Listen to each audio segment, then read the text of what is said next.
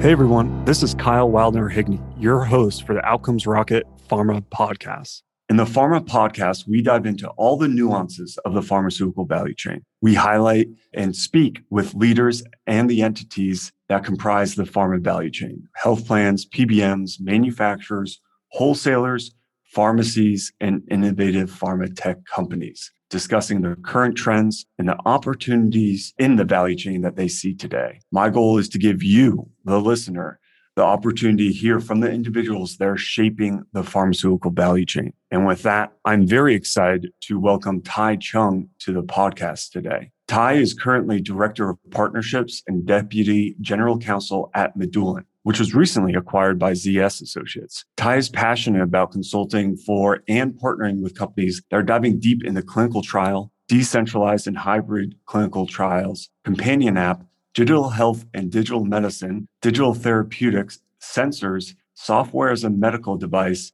and wearable spaces. You can see that there's quite a bit of expertise that he brings. Prior to his current role at Medulin, he served as a senior strategic advisor on the healthcare strategy and transformation team at Blue Cross Blue Shield, North Carolina, where he bridged different expert stakeholders to arrive at pragmatic partnership, product, and policy solutions. Prior to that, he was on the legal team for an orthotic and prosthetic manufacturer. He currently serves as a legal and diversity columnist for AboveTheLaw.com. He's an executive board member for the Pipeline to Practice Foundation, an Asian American Advisory Council member for Congresswoman Eddie Bernice Johnson. He received his JD from SMU, Dedman School of Law, MBA from the University of Chicago Booth School of Business, and a BA from Michigan State University. So welcome, Tai, to the show. Great to have you. Thanks. First of all, thank you for having me, and I'm elated to connect today. Yeah, absolutely. And to kick things off, I'd love if you could just tell me about yourself. What attracted you to healthcare, and what specifically drew you to the pharmaceutical value chain? Sure. First of all, I'm currently the Director of Partnerships for ZS Medulin, which ZS just announced its alliance acquisition of Medulin a few weeks ago. So that's a really exciting time for us. Healthcare has always been pretty front and center in my life. I grew up in a food desert.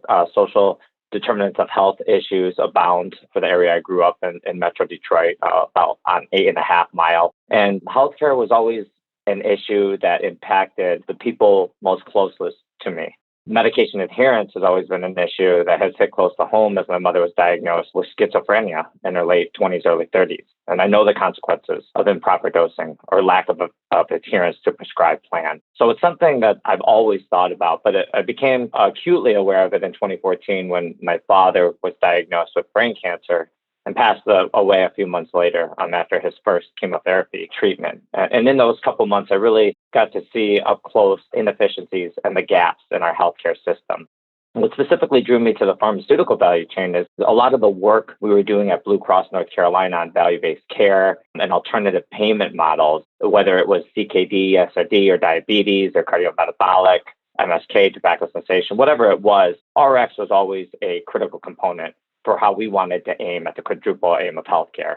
So that's what really drew me into the pharmaceutical value chain. And now at Medulin, a lot of what we focus on is the digitization of the pharma business, whether it's companion apps, combination products, software as a medical device, or even patient support programs, as well as decentralized clinical trials. Yeah, there's a lot of innovation going on in that space, a lot of exciting new products and services being offered. I guess one thing I'd love to hear is just about your day-to-day. What do you enjoy most about your duties? And what do you think that your company, Medulin, does outstanding or perhaps a bit different than its competitors? Yeah, that's a good question. I'd say I really enjoy the pollination and the cross-pollination I'm able to conduct and carry out on a daily basis. Whether it's different buying centers, subject matter experts, or key stakeholders. It's really neat connecting disparate parties and learning from the various viewpoints in the value chain or ecosystem, untangling the Gordian knot of market access or commercialization, especially when it comes to these new transformational digital initiatives in healthcare and pharma has been a profoundly unique experience. It's been great introducing different strategic concepts, frameworks, processes, and scaffolding for the digitization of that steadfast, traditional, regimented culture. In terms of what I really like about where I'm at now is, I guess if you look at HubSpot CEO Dharmesh Shah's quote, culture is the product you build and your people are its customers. and that you should think about and treat your culture like you would a new product line. Obsess over it, put the same amount of effort and focus into creating, happy employees, and that would be create happy customers. And the best perk is meaningful work, and the second best is amazing peers. And I really align with that quote. I read often because I think at our firm, which has been rooted in digital for 16 years now, where we had originally focused on payers and providers, and now we're focused on pharma and the life sciences. When digital or decentralized approaches form the foundation of everything you build, I believe it really gives you a leg up when you're talking to different sponsors, to different clients, different SMEs about anything, whether it's value-based care, digital health, decentralized trials, clinical evidence generation, or reimbursement. I think it really takes hold and forms the root of creating the necessary scaffolding you need to succeed in this new world we're facing. At the end of the day, I want to be surrounded by individuals who don't just fit the culture, but they further it. And I think I've done a good job of really having the opportunity and joining high-performing teams who are all rowing their boat to the same North Star. No, that makes a lot of sense. I mean, the culture is so key inside a company. One thing I'm curious from your perspective, Medulin has been building digital solutions for, it sounds like 16 years, and has kind of transitioned or has been focused on the pharmaceutical value chain as of late, specifically pharmaceutical manufacturers. I guess, what are some of the challenges kind of getting pharma manufacturers on board or communicating the value of digital strategies? Yeah, I like to think about a quote that Mark Twain has famously said: "You can't depend on your eyes when your imagination is out of focus." And I think when it comes to pharma or anyone who's been, in business in the pharma value chain for quite some time, they have a very prescribed linear process. Their main aim is to reduce risk, is to reduce errors, is to avoid uncertainty or deviations. And I think when you think about digital, when you're thinking beyond the pill initiatives, you have to iterate. You have to be agile. You can't just solve for reducing errors or uncertainty. You have to solve for driving new insights. And Gary Klein's book, Seeing What Others Don't, organizations often suppress insights because of forces locked deep inside their DNA. Understandably, they value predictability. They recoil from surprises, and they crave perfection or the absence of errors. A lot of time, energy, and resources are dedicated to executing and tinkering with the plan that's laid out, the work sources, the schedules. It's not allocated to developing insight. And we're thinking about a new omni-channel, high-tech, high-touch approach. You have to have a team dedicated to delivering in a different form or fashion.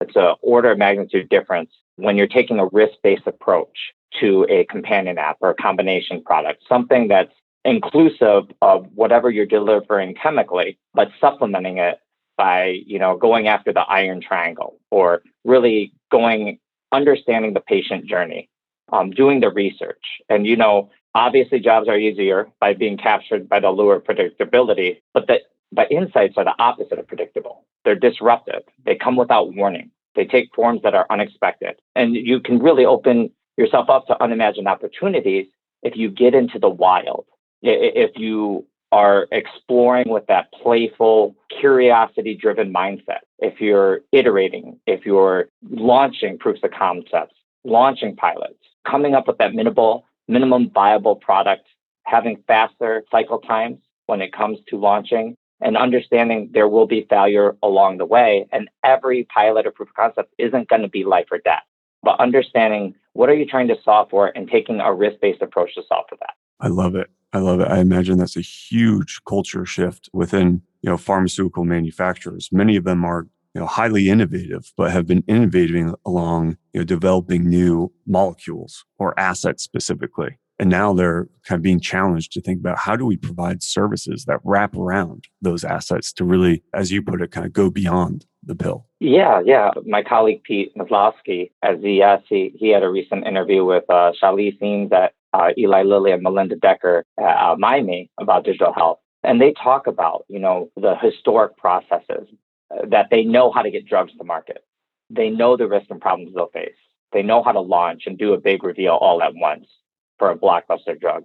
But that digital health is a more iterative process. You have to get comfortable with that MVP. Putting something out there, it's not optimal necessarily, but the intention is to learn from it, to learn from the customers, to make adjustments, and to stay agile, iterate, and improve. And it's an ongoing process. You're really doing something different. And so it's going to be harder to handle. The competition can come from anywhere. It's moving quickly. And so you have to align the right people in the room. With traditional pharma, competition is very specific.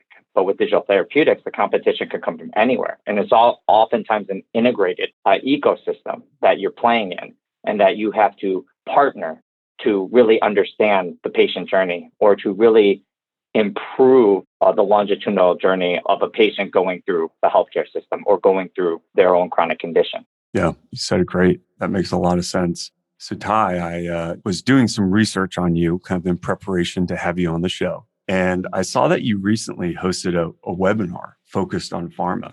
Maybe for the audience, you could just kind of give a brief overview of what you covered and what were some of the key takeaways.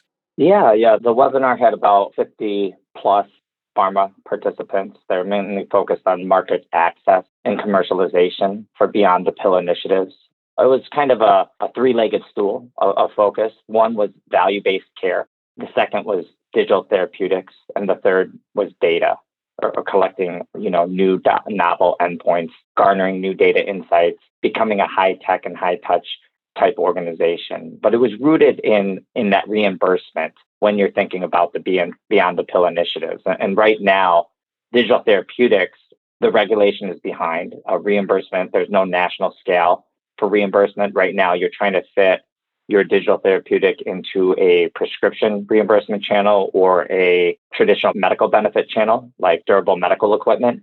And so one other way to gain reimbursement is value-based care, or an alternative payment model. And what that takes is understanding the 6 Ps, stakeholders in the value chain: patients, payers, providers, plan sponsors, policymakers, and pharma. And when I refer to pharma, I say digital builders, because oftentimes when I find the most appetite or the most demand to learn about value-based care or alternative payment models in the pharma value chain is when it comes to digital therapeutics. I don't find it as much on the molecule side, although I have seen it. I've read about it. I get excited about it. I just haven't seen too many deals done thus far. And so when you're thinking about the quadruple aim of healthcare: better outcomes, lower costs, improve patient experience, improve clinical experience as well, how can you solve for improving those 4 aims by leveraging data and making sure that not only are you adding value to the market, you're capturing some of that value? And what's really neat about digital therapeutics is inherently it's a data play. For the first time, a lot of these pharma sponsors are going to get original primary source data directly from the patient. In the B2B to C model, you're getting access to that data in real time. You can run the data in real time. You don't have to wait for a claims run out or a claims lag to analyze the data. You can see what's happening in real time and understand it and drive analyses from that and iterate based on that. And so I think between data, digital therapeutics, and that alternative payment model, there's going to be a much, much larger market than what currently exists. And when people think about digital health, it's oftentimes just the consumer channel, how to find a provider, how to schedule appointment by telehealth. But we're in the early innings, and there's so much more that can be done to drive that medication adherence or to improve the patient experience when they're dealing with your brand, your product, your solution. Yeah, I mean, we're kind of in early innings, as you put it, where pharma is just capturing the data, right? And collecting it through these new channels, these new digital solutions. And then I anticipate that, similar to what we've seen in other areas of the healthcare kind of space, there's going to be a whole nother kind of industry or sector that's focused on sharing that data and making sure that, the data that pharma collects is similar to, or at least passed to, the health plans for reimbursement, depending who that would be, and then also providing it back to the patient as well. Do you feel that there's starting to be some solutions for that data sharing piece within the pharma value chain yet, or is that still kind of TBD and will be developed? That's a good question. I think I have lots of war stories about data sharing agreements, to be sure. I love what some of the trade groups are doing, whether it's DIME or Digital Therapeutic Alliance or Health Excel, and them talking about data agreements and them wanting to create a uniform contract template for the sharing of data in these proof of concept or pilot type programs or in a value-based care arrangement. I think that's super exciting because to your point, right now, when we think about data, we're just using it to describe what had happened. I think when you think about the time horizon of how we can best leverage data, it's going to go from, descriptive to predictive. So it's going to be able to predict when someone, is going to drop out of a trial or someone is going to, miss their prescription or not adhere or fail their dosage. So it's going to help you predict, have those insights. But then the third time horizon, when you think about data, is it's going to actually be prescriptive. It's going to say, oh, your chest hurts, you should do this. Obviously AI, ML is all going to turbocharge that a bit, but there's always going to be an HCP helping to make those decisions, or it's going to assist the HCP, kind of like driving a car. You can have that assistive technology to parallel park. You're going to have a lot more of that can be garnered from the data, and that's why I don't even think we've tapped 5% of what we can do with data. And that's why I always make sure when people are thinking digital therapeutics, they're thinking of it as a data play. Because at the end of the day, that's going to be the most valuable part of this new digital revolution. And a lot of people say data, in and of itself is like oil, it's the new gold. But it's really the curation of data that's the primary driver of value to the market of healthcare. Ty, you're getting me excited over here. I mean, there's just so much opportunity, it sounds like, for the pharmaceutical value chain to really adjust and provide more solutions for patients, right? To get better care and to drive outcomes. I guess one question I have for you, when we scale out a little bit, right? Not just thinking about kind of pharmaceutical manufacturers, but even more holistically, the value chain, right? The supply and the demand side. What are some of the most interesting aspects or trends that you're seeing in the pharma value chain today? Yeah.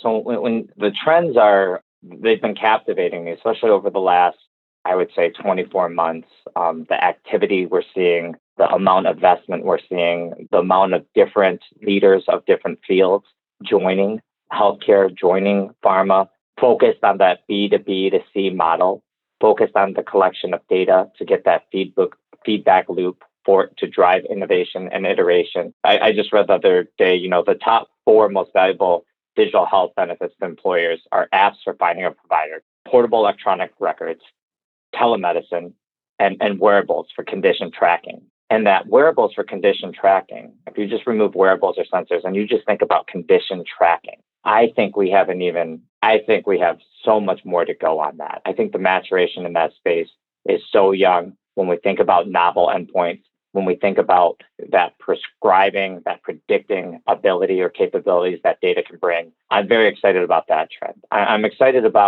fired up about transparency and regulation to the pharma value chain.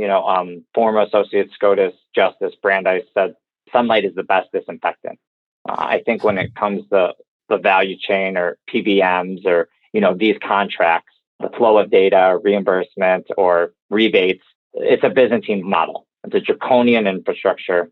A lot can be improved. I think about, the medallions for taxis or any kind of monopoly type practices that once the market can see, once there's transparency and it's clear, and you can come up with, win-win solutions, 1 + 1 = 5 type solutions for all stakeholders in the value chain.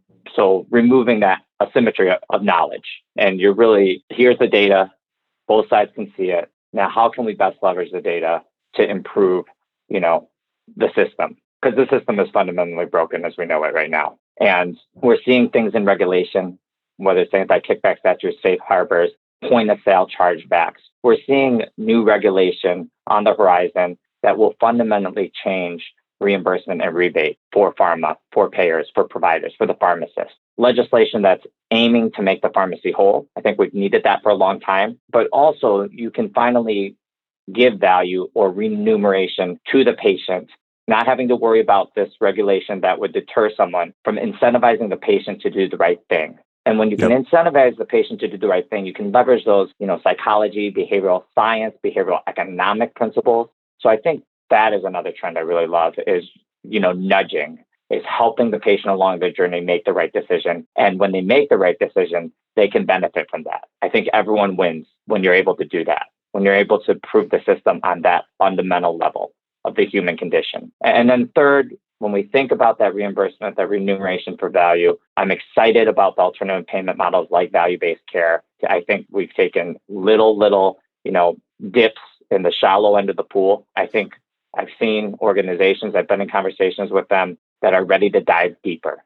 They just want that first use case, that first area, that first partner that they can, jump in with in Q3 or Q4. And then when you can have a national prescribed scalable way to reimburse for these beyond the pill initiatives for digital therapeutics, and you're not trying to cram them into a RX channel or a durable medical equipment channel, you're giving them their own method of reimbursement. I think that's going to help versus this programmatic coverage, payer by payer negotiation. I don't think that's scalable or that's super healthy for the system as a whole. You're kind of touching on some of these key trends, and you kind of discussed some of the solutions and how pharma manufacturers can really capture value or innovate along these key trends. But maybe just to synthesize it and wrap it up for the audience, how do you think that these innovative pharma manufacturers can position themselves to take advantage of these larger macro trends within the industry? That's a good question. And that's why I often think about the clashing of cultures of the consumerism or these startups going into the pharma value chain versus this historic molecular mindset, chemical-based compound that you're building, and you have to get it right every single time. You have to reduce the errors. You have to strive for perfection. When we're thinking about the digitization for these innovative pharma, or they're looking to supplement their current programs or solutions, you have to start with the pilots and beyond the pilots, the proof of concepts, the speed to market. You have to quicken your cycle times. You have to iterate. You have to get the proof point, and you have to partner through failure. So you have to be willing to fail, to learn, to have that MVP. And that's something that can't necessarily be done in other channels of their business lines. But when you're thinking about the innovative digital pharma builders, I would hope that they're coming to market. They're not waiting for that big reveal.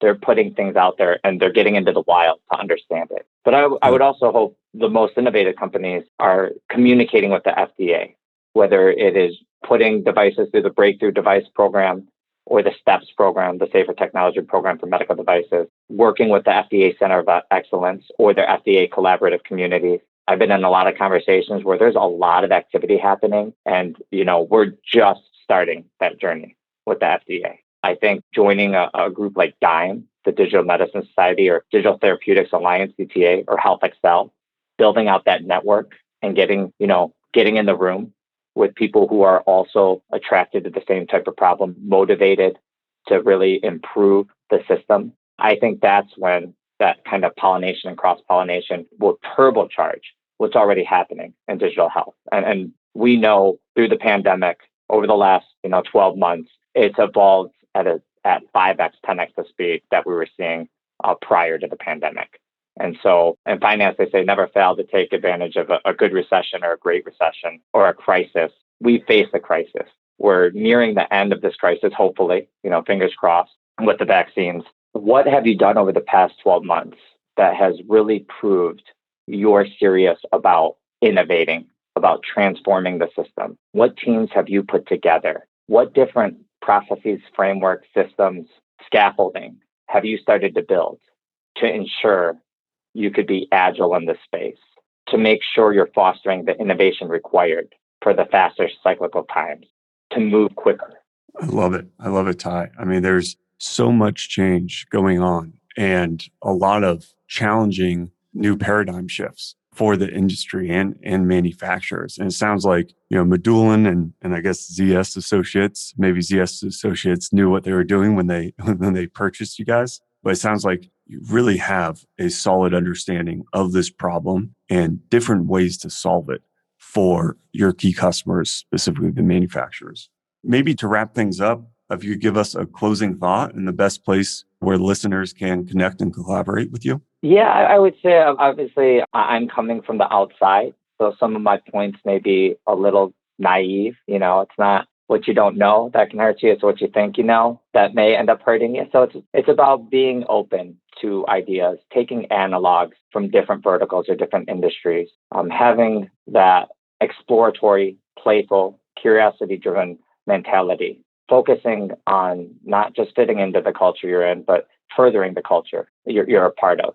That's what gets me excited about the industry. Is there's so many new and different viewpoints that are at the table in these meetings I'm at. And again, the more diverse opinions, diverse voices, viewpoints that you can bring around the table, get into the room, tackle a challenge, I find that's when the most innovative programs are designed, developed, and executed. I would leave the audience with that. Always be learning, and don't be afraid to take the step into your digital transformation. And I can be reached on LinkedIn. Awesome. Well, Ty, thank you for coming in today and joining the show. It was an absolute pleasure speaking with you, and hopefully we'll get to chat again soon. Thank you. Really appreciated it.